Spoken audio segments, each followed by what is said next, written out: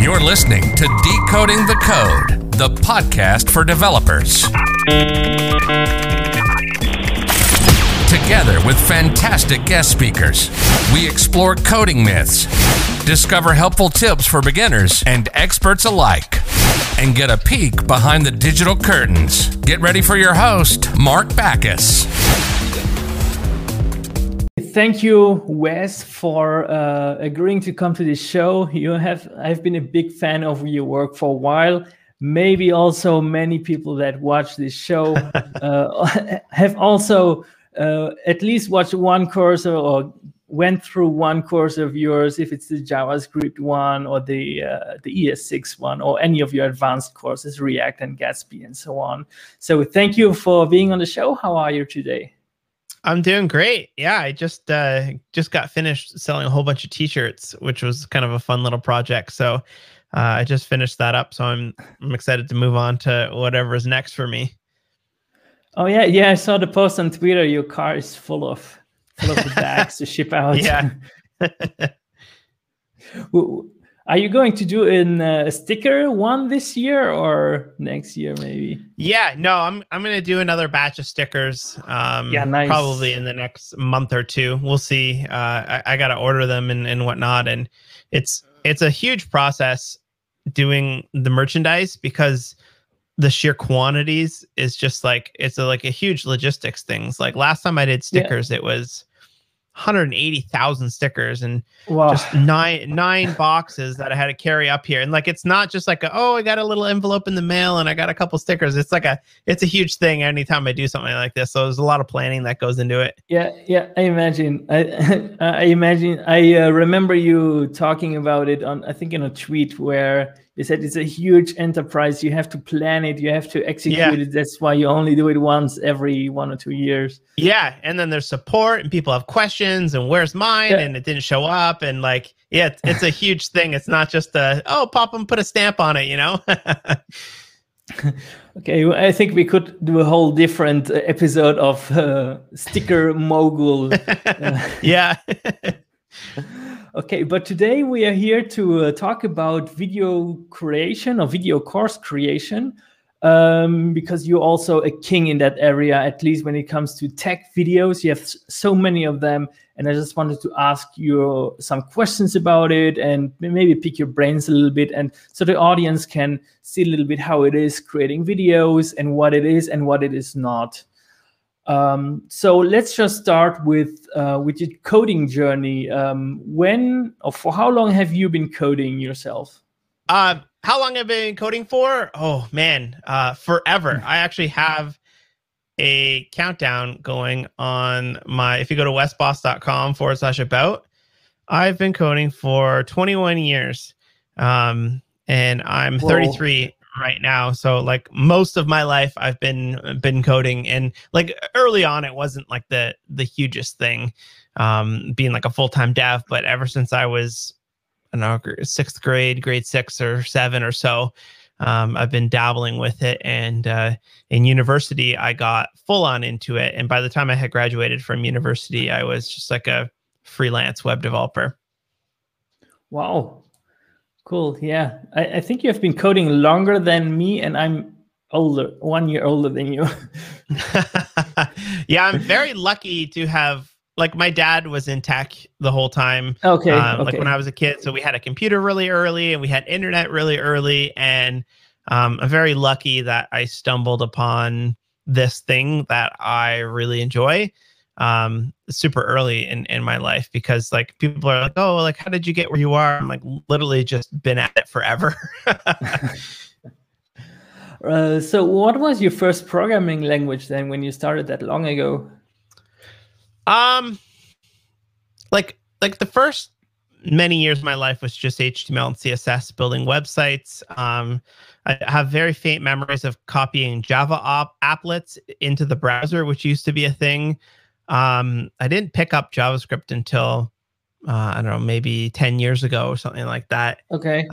But my first real programming language was probably in high school. I did some ASP, where like you could like drag and drop buttons, and when you click something, then you do stuff, and you have randomizers and coin flips, things like that. Then cool. Shortly after that, I got into WordPress. So I did PHP for probably 4 or 5 years. And then, I don't know, 10, 12 years ago, I saw the shift of Node.js was starting to come out. JavaScript was getting really popular. jQuery was huge at the time. And I thought like, I need to focus on this. And like since then, I've been 100% JavaScript since then. Wow, cool. And from then, when did you start making videos or about tech? When did that start? Yeah, I think you can go back on my YouTube and take a look. I think it's probably about 8 or 10 years ago I started just recording little screencasts. Previous to that, I had a blog for a couple of years where I would do commonly asked questions on WordPress, things like looping over categories and custom queries. And from that, I would start getting questions from people be like, oh, how do I do this? I'm like, well, let me just flip on my screen recorder and put up a little video. So yeah, probably about 8 or 10 years ago, I started doing all the video stuff. Oh, wow. And when did you notice that it can be a real business? Because I think that's what you do mainly, video courses. Yep. Yeah. My bread and butter is I make video courses, have a bunch of free ones, I have a bunch of paid ones, and that pays the bills at the end of the day. I have a podcast as well, which we've got sponsors and stuff like that, but most of the money comes through the courses. When did I realize that? Well, I don't know, maybe 6 or 7 years ago, I made a book on Sublime Text. I was approached by a publisher after some blog posts I had made. And they said, hey, do you want to write a book on Sublime Text for us? I said, yeah, absolutely. It sounds awesome. Like, how much will you get for me? And I then learned that like the reason why you publish a book, like a real book that you get in bookstores and things like that, is not for the money. You do that for like notoriety and consulting gigs and things like that. And I was kind of just like looking at it being like, well, well, why would I not just do it myself? Because I already have these people on my blog. I already have a fair amount of people on my YouTube. Like, why would I do this through somebody else? So from there, I wrote the entire book myself.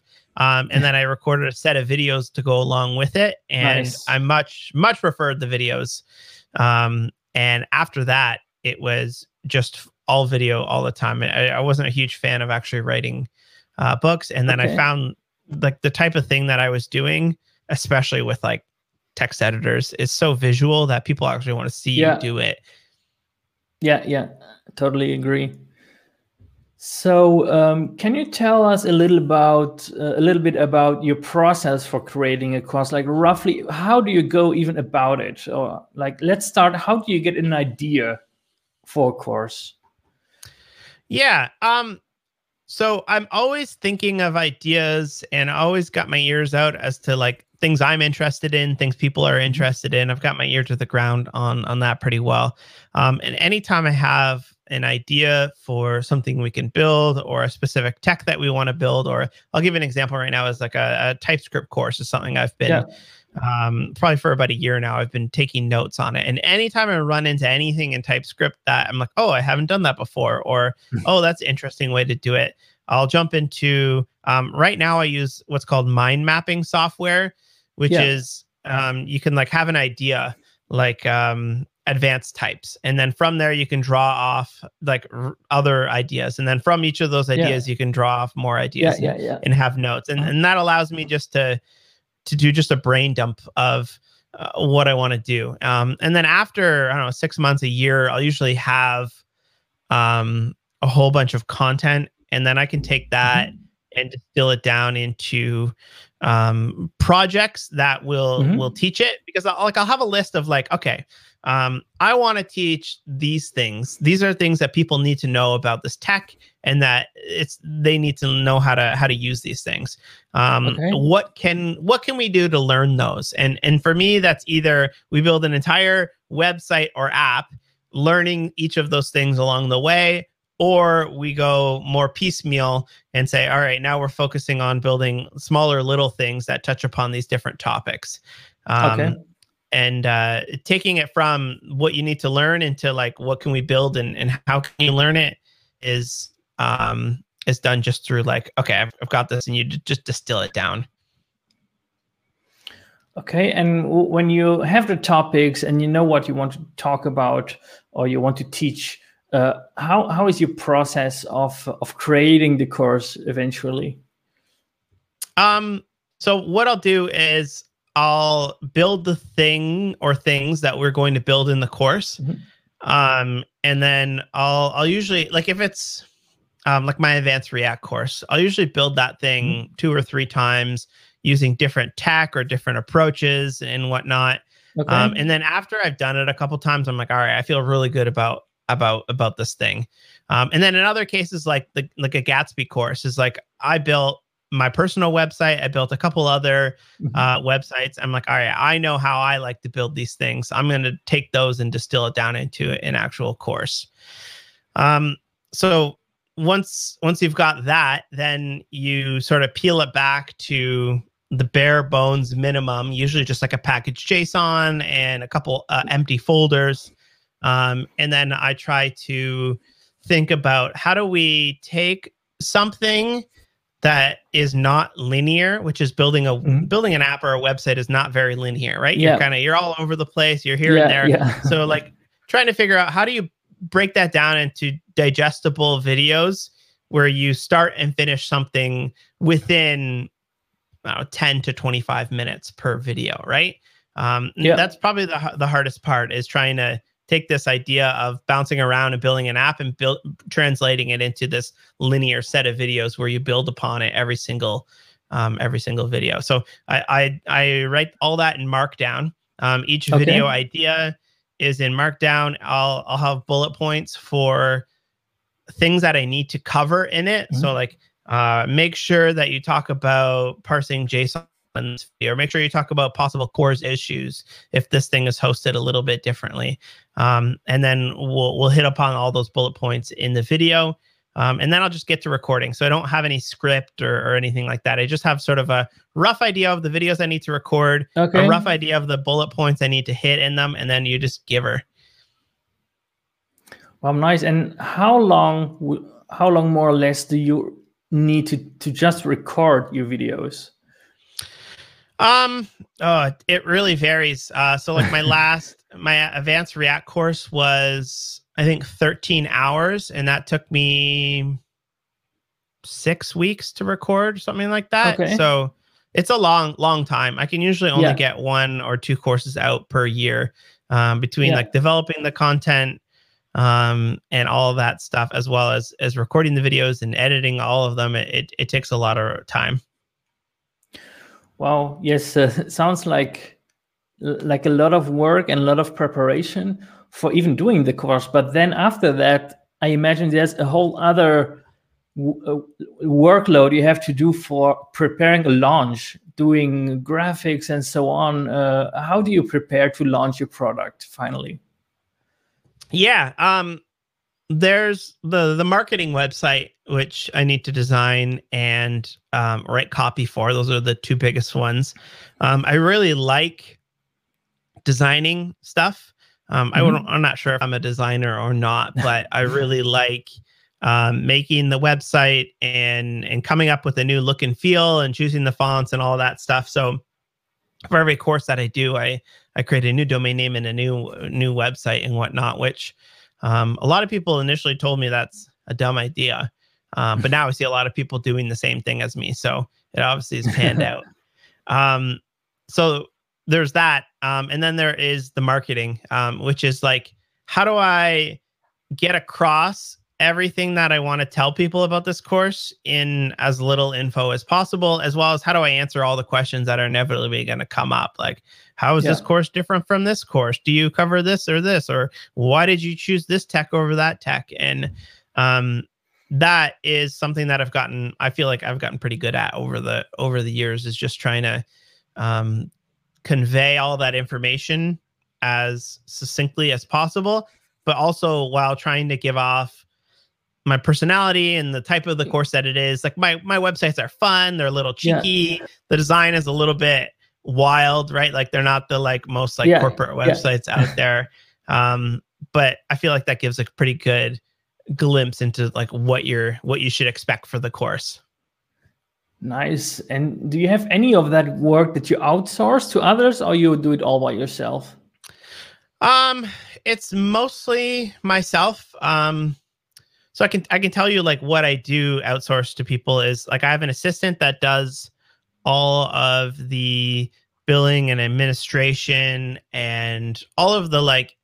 I got locked out of my Slack. I don't know how to reset my password. Like I have a newfound respect for people who work in non-technical industries and do customer support, because like I'm working with web developers and they're generally very smart people, and man, does there a lot of support, right? So there's that. That's like non-technical support, which is just things to do with coupons and whatnot. And then there is the technical support. I've another guy in the chat room who helps out with that kind of stuff. A couple times I've gotten people to design me thumbnails for some of the videos. But past that, it's pretty much just me. And I could probably do for some, like having some outsourced help. But every time I do that type of thing, I find I'm just end up doing more emails and more meetings and things like that. And I hate that stuff. I just want to I want to make cool stuff. I want to design neat stuff. I want to write the code myself, and it's been working well for me. So I'm kind of just keep doing it. Yeah. Emailing back and forth is so time consuming. Yeah. And the people that do work for me, like they know that, and they're very good at doing all their work by themselves and figuring things out. And like, obviously I chat with them and answer questions every day, but they're not like relying upon me for all this stuff. Okay, that's good. So great. You have your workflow done and everything. And how would you advise, or how do you define what you can assume about a student of your course? You have to make some assumption of what they already know. Where do you draw the line? How do you define that? Yeah, that's done on a course-by-course basis. So going into the course, I'll say, I assume that you know, like my advanced React course, I assume you know React components. I assume you know the basics of JSX. I assume you know the sort of ideas as to like React is component based and you can pass data in. And then I'll teach you the rest. And often in the videos, I'll say like, often you get people that go, I don't know those things, but I'm going to take it anyway. So usually in the video, I'll just do a quick little stop and I'll say, all right, if you know how hooks work, skip the rest of this video. But for everybody else, let's just do a quick review and this type of thing. So there's that. And then there's also like, I am almost at a point now where I can point people to more beginner-friendly content if the stuff that they're taking is a little bit over their head. What will happen is I'll switch the course out for them. So someone says, I bit off more than I can chew. I thought I was pretty good at JavaScript, but now I see these arrows and these curly brackets and destructuring, and I have no idea what's going on. And I was like, okay, I have a beginner JavaScript course for that, and we'll switch them over to that. And then usually a couple of months later, they'll come and they'll buy the upgraded course, or they'll buy the more advanced course and they'll take that. So yeah, it's really just a video or course by course where you assume what people know and what they don't know. Wow. And what is your take, or what do you think about using a platform, for example, Udemy or others, against running your own platform? Like you run your own platform or platforms. And what's the pros and cons for you? So the pro of running your own platform is that you have full control over absolutely everything. So if I, like in the early days, I was getting lots of emails from learners in India and Brazil and all around the world where the wage that they get is not equivalent to what North American or European wage would be. Yeah. And you would get these stories and you're like, okay, let me make you a coupon code. How much is that worth? And I'm like, this is mentally exhausting to have to sympathize with every single person around the world and figure out how much of a discount they should get. So I just made this thing. I didn't make it up, but I kind of pioneered it for course creators. It's called Parity Purchasing Power, where when you visit the website, it'll detect your country and it'll offer up a coupon code depending on what a developer makes in that country and a couple other things that go around in there. And then I just implemented that. And then everybody's like, how did you do that? Like, what plugin are you using? I'm like, I just made it. Like, it's just a thing that I can make. And people who are on platforms, they're like, oh, well, like I can't do that in my platform because like, yeah, there's coupon codes, but you have to restrict the coupon code to the country and there's a lot to it, right? So just like having full control over your platform is awesome because you can do literally anything you want. I initially did it because I was selling a book and videos and like what platform does both? And then I have free stuff and paid stuff, right? And then I've got affiliates and I've got team licenses where a manager can distribute them. And like there's all these like little things where if I want to do something, I could just go off and make it. And also like developers love making their own stuff, right? Yeah. So that's the pro. Another pro is that you're not feeding 3% into somebody else's pocket. Like a lot of these platforms will take, I don't know, they'll take a cut of every single thing. So you're paying Stripe's fees on top of that, and then you're paying this other platform a certain cut. And then also I bill in US, I'm Canadian. So you got to, often they'll try to convert that to Canadian at a really poor rate. And before you know it, you've pissed away 10% of your profits to somebody else. So, like that's not a big deal for somebody who's selling a couple hundred courses a year. Definitely worth it for them, I would think. But for someone like me, where like that's a significant amount of my annual income, I'd much rather build the thing myself and keep that extra money for myself. So that's the pros. The cons are you have to build an entire course platform, which is not easy. It's taken me years. You got to keep the thing up to date. If there's like features that people want added to the player or the distribution or things like that, then you have to consider, okay, should I take time out of my courses to build this thing? It's also really fun to hack and build your own platform as well. I would recommend it if somebody actually likes building this stuff. And like, also, I don't want to be the like developer who teaches but doesn't actually have any like real world application, right? Like we've all seen that before. And like I have a pretty large application, hundreds of thousands of people are learning to code on it. So it's good to keep my skills sharp on it. I want to talk with you about some myth about this course creating thing. But before we come to that, I just want to ask you, are there some tips and tricks you can give beginners to create their courses, how to get started, like some little advice you could give newcomers to this field? Yeah, I get a lot of questions where people are like, oh, Wes, I see you like, it's pretty sweet that your job is just making videos and selling them online. And like, you get to do silly things like sell stickers and you pretty much all day long, you're experimenting with new libraries and stuff like that. That seems awesome. And it is awesome. But it doesn't come without having to do the whole like marketing side of things. So you need a really big audience. You need email list, all of that stuff. And what I see a lot of people do is they build a course in total silence, and then they come out of nowhere with 4 tweets on their Twitter, and then start DMing me like, Wes, can you share this? Because like no one's buying the thing. And like you really got to spend probably years, unfortunately, blog posts, YouTube videos, TikTok probably now. Yeah, you got to have a reputation. And in order for you both to know what you should create a course on that people want, as well as build some sort of audience, you have to put in the initial work of giving that content away for free and building an audience on. Probably YouTube is the one I would recommend for right now. And that's really important. So that's my recommendation to people looking to start is you need to start going public immediately and sharing everything you're doing and put it all on YouTube.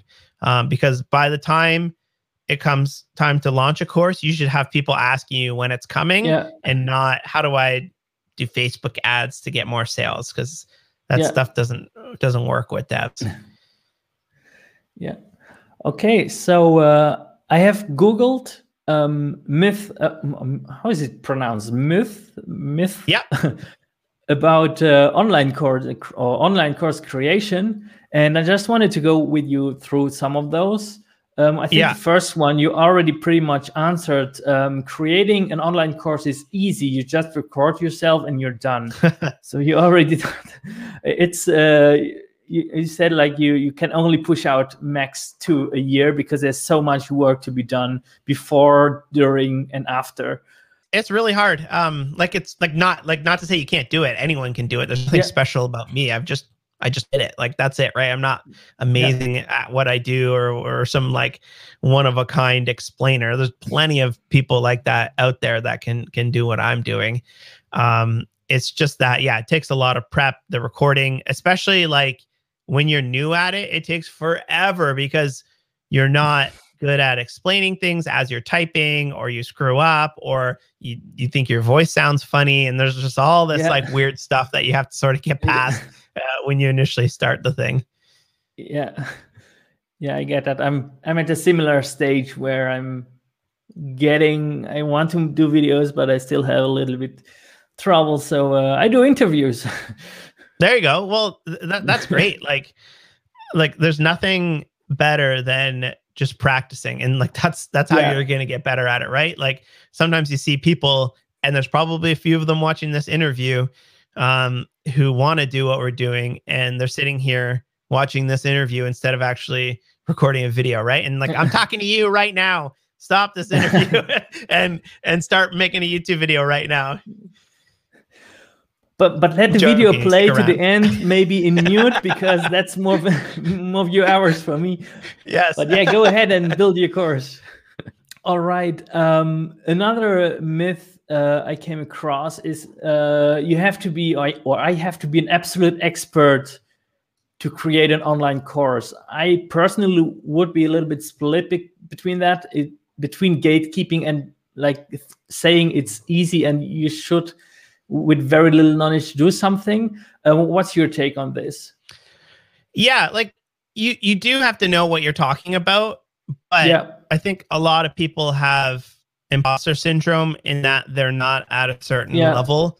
Like one skill I feel like I have is just being okay to be wrong and being open, and I'll always post code screenshots on Twitter and whatnot. And that's very intimidating to a lot of people because you get your neck cut off if you do something wrong. But just being open and being okay with not being the foremost expert, and maybe reaching out to people who are and paying for their time to review the content and whatnot is important. But like also, if you are not like good at what you're teaching, then like the stuff's not gonna become wildly popular or sell super well because people are gonna, I took the course and it's okay, but a little confusing, and like I didn't totally get that he knew what he was talking about, you know? So, but like when somebody's like, oh man, I took the Wes's React course and I finally clicked for me what state is and how this thing updates, right? So I think that's kind of self-selecting as well in that regard. Yeah, you have to understand it in order to explain it. Totally. And also, that's a great way to learn. Like that's how I got pretty good at JavaScript. Is I taught in-person classes, I taught lots of YouTube videos, I wrote blog posts, and doing conference talks. Doing that type of thing, it forces you to go, oh, I don't actually know how static positioning in CSS works. Let me do some research. And then I go, okay, I get it. You know, like it really forces you into going down all these little rabbit holes and actually fully understanding the thing. All right. Myth number 3, other people are already offering similar courses, so I can't possibly pursue my idea. I thought this initially. When I released my Sublime Text book, it took me like a year and a half to do the thing because it was my first one. And I was kind of slow at it. And by the time I launched it, there was like 2 other books out there on Sublime Text. Like, how many books on a text editor do you need? And I never worry about that anymore because people are buying your stuff or they are viewing your stuff for the content, but they are also buying it because they like the way that you explain things. Like, not everybody likes my stuff, but there's enough people out there that like the jokes and like the enthusiasm and like the way that I explain things because I don't use foobar baz and I don't use overly technical concepts. And like, those are my people. And those are the people that enjoy the way that I explain things. And there's going to be other people out there that are much more technical, use meta-syntactic variables, things like that. And a lot of people are going to click with them a lot more. And that's their crew of people. So just put yourself stuff out there. Like, people have taught how a function works probably a million times, but it might not click for somebody until they see yours. So the last myth I found, no one will pay for this content because there's so much stuff out there for free. Yeah, that's I would say that's a myth as well. You definitely do see that, like, especially whenever I launch a course, it gets posted to Reddit, and the people on Reddit hate paying for stuff, right? And all the comments are like, "Why would I pay for this when there's MDN?" Like I'm not saying that I have some secret knowledge of what the arguments are for array filter, you know, but on the same thing, there's a lot of people that say, like, I only finish courses I paid for because I've put some money down and I'm invested in this type of thing. Plus, like, I tend to think, and this is not always the case, but there's a lot of, I think a lot of the paid stuff is high quality, especially if you have a reputation for having high quality. And some of the free stuff might not be. That's not always true. Like, I have a bunch of free stuff where I always tell people the difference between the free stuff and the paid stuff is the free stuff is free and the paid stuff is paid, right? So yeah, I don't think I would worry about that all that much. People like to, and again, this is a certain type of person. There's a certain type of person who loves to scour blogs and read the docs and dive into example code. And then there's another type of person who's just like, let me sit down and, like, I need you to mama bird it to me. I need you just to pipe that information into my head, and I want to watch how you do it and explain how you do it. And I also want to see you hit issues and how you debug them and how you think about all that type of stuff. Okay, cool, great answer. And one last thing I wanted to ask you. It's a little bit more of a personal question than anything else. But being a successful course creator, or in general being successful or famous, how do you handle your fame? Like, you are famous. You have 200,000 followers on Twitter, and your DMs are open. How do you handle that? As best as I can. Like, people are like, oh, you're famous and whatnot, but, like, let's not forget that I'm just the developer who has a lot of Twitter followers, you know, like that's all it is. So, like, it's really not like I'm not Justin Bieber or anything, right? Like, I'm just a guy who posts screenshots of Twitter, of code on Twitter. So, the only thing that's hard about it is the sheer volume of stuff that comes my way.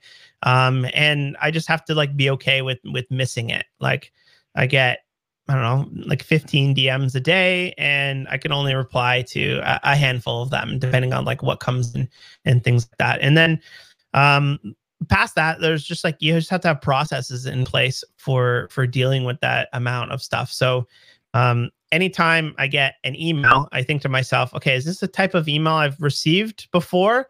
If so, then can I make a shortcut to explain it? Can I get my assistant to deal with it? Can I automate this in some way to make it as quick as possible while still giving the person the time of day and stuff like that. So that's where your usage page comes in, probably, right, on your website. Yes, yeah, like that's the big one. Hey, what's the theme you use? What's the monitor you use? What's all of this stuff, right? I just like I get those questions all the time, and like I don't want to like not answer those people because they're genuinely interested. And like I hate when you like send a DM to somebody on Instagram or whatever, and like you see that it's read, but then they don't reply. And like I get it, like they probably have 100 more, but I'm always like, it would be nice to know this information, what theme that is, right? Yeah. So then I've got a page with all the stuff that I actually use and all the links and everything like that. And I have a little shortcut, which I just type :uses, and then it expands out to, hey, I wrote a little bit of information here. And then I usually add like one or two words myself just to make it a little bit more personal. Yeah, I'm actually guilty of asking you a couple of years ago what a font on your ID You're is. one of. I used to have a Twitter bot. It was what was it? Twitter.com/Westbot. Yeah, B0T. It got suspended because it got suspended a couple times because it's literally a reply bot. And anytime someone tweets me and the word font, it triggers a tweet that tells them it. And like that Twitter's full of those for various reasons. Okay. Before I let you go, I just wanted to ask, is there something coming up for you next? Something you may want to talk about here in the show? Sure. Yeah. I'm working on a TypeScript course. It's probably not coming for a bit because I'm still in the early days of thinking about how to teach something like that. I just re-recorded my advanced React course. My beginner React course will be re-recorded shortly as well to include some of the new updates to React. So there's that, and there's just always lots of fun new content coming out my way. All right. Cool. I think we have it. Thank you, Wes, for all your answers, and thanks for agreeing to come on the show. It's been you're welcome. Great. It's been an honor to have you here. And yes, thank you, and have a good one. You're welcome. Thanks for having me. It was fun. Okay. Thank you for listening to Decoding the Code. A new episode will be available every week. So don't forget to tune in next Monday. For past episodes, check out the website, decoding.show.